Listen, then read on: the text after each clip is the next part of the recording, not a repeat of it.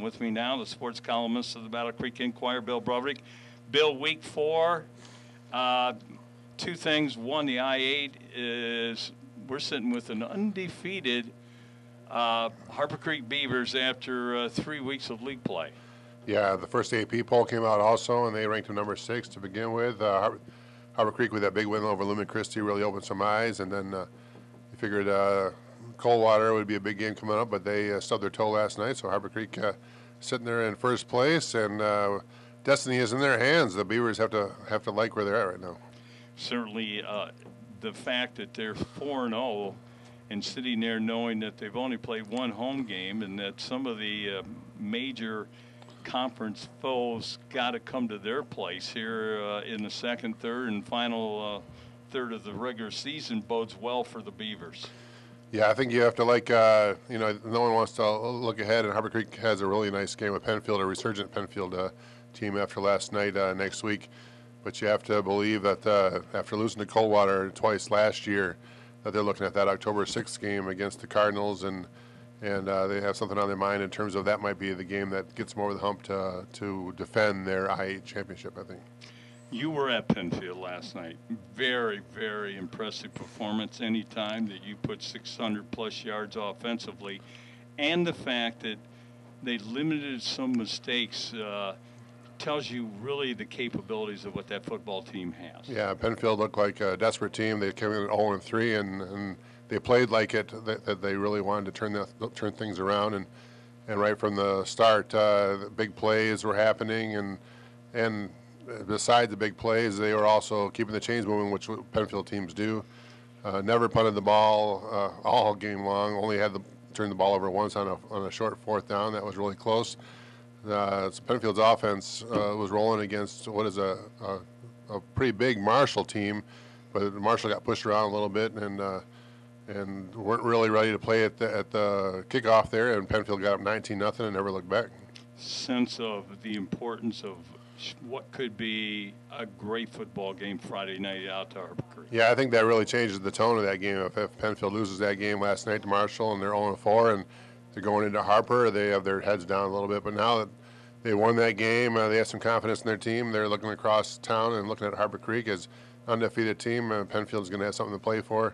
Harper Creek's going to be a little bit more aware of what Penfield has after Penfield pushed Marshall around. So that should be a really nice game between two nice offenses, the way that our things are working right now. Penfield can move the ball, and Harper Creek's been running the ball really well. And Penfield's schedule gets a little bit more favorable for them once they get past this game with Harper Creek. Yeah, they played some of the big dogs early, so they can, if they can get a Harper Creek win, the playoffs are still possible for them. It's going to be really tough for them with Harper Creek and some of the other games on their schedule, but you got to believe that they are looking at that things are still open for them, and destiny is in their hands as they go to Harper Creek on Friday. Well, a team that has to feel so disappointed today is Battle Creek Central in the 114th meeting between them and the Kalamazoo Central Maroon Giants. And as Lauren Granger referred to, nothing taken away from Kalamazoo Central, but basically the Bearcats found beating themselves last night. They were their own worst enemy. Yeah, the missed opportunity for Battle Creek Central with all the momentum in the world after beating city rival Lakeview, and as well as they played last week, doing all the right things, blocking well, running well, not making any big mistakes. And then they come and they play a Kalamazoo Central team that was winless, and then they kind of were their own worst enemy, like you said there. And a lot of mistakes that they made, it looks like they outplayed them for the most part, but then those big mistakes were the ones that set them back.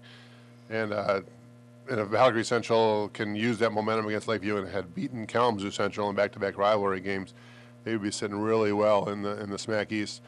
But instead, they take one step back, and now they have more work to do going forward, and they're a little bit banged up on top of that. So it's a tough way for things to go for Battle Creek Central last night. Lakeview, Matt Miller very proud of his team this morning. They lose at a heartbreaker, last play of the game, a field goal, but showing signs of no quit.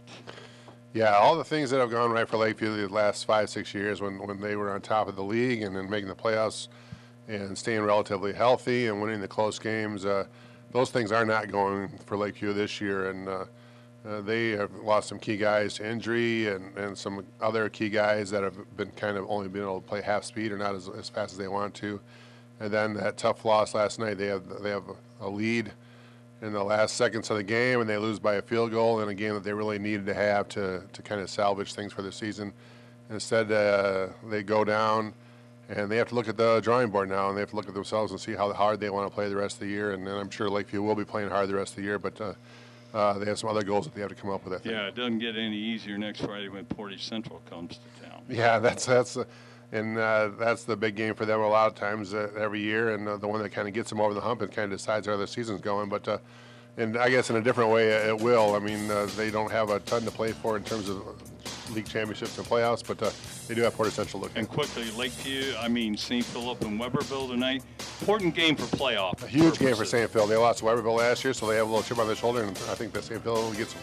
Bill, as always, a pleasure to speak with you. We'll talk again next Saturday morning. Yeah, thanks a lot, Terry. And I want to thank you for joining us this morning. Please join us again next Saturday at 9:06 for another edition of Coach's Corner. Have a great weekend, and we'll see you soon.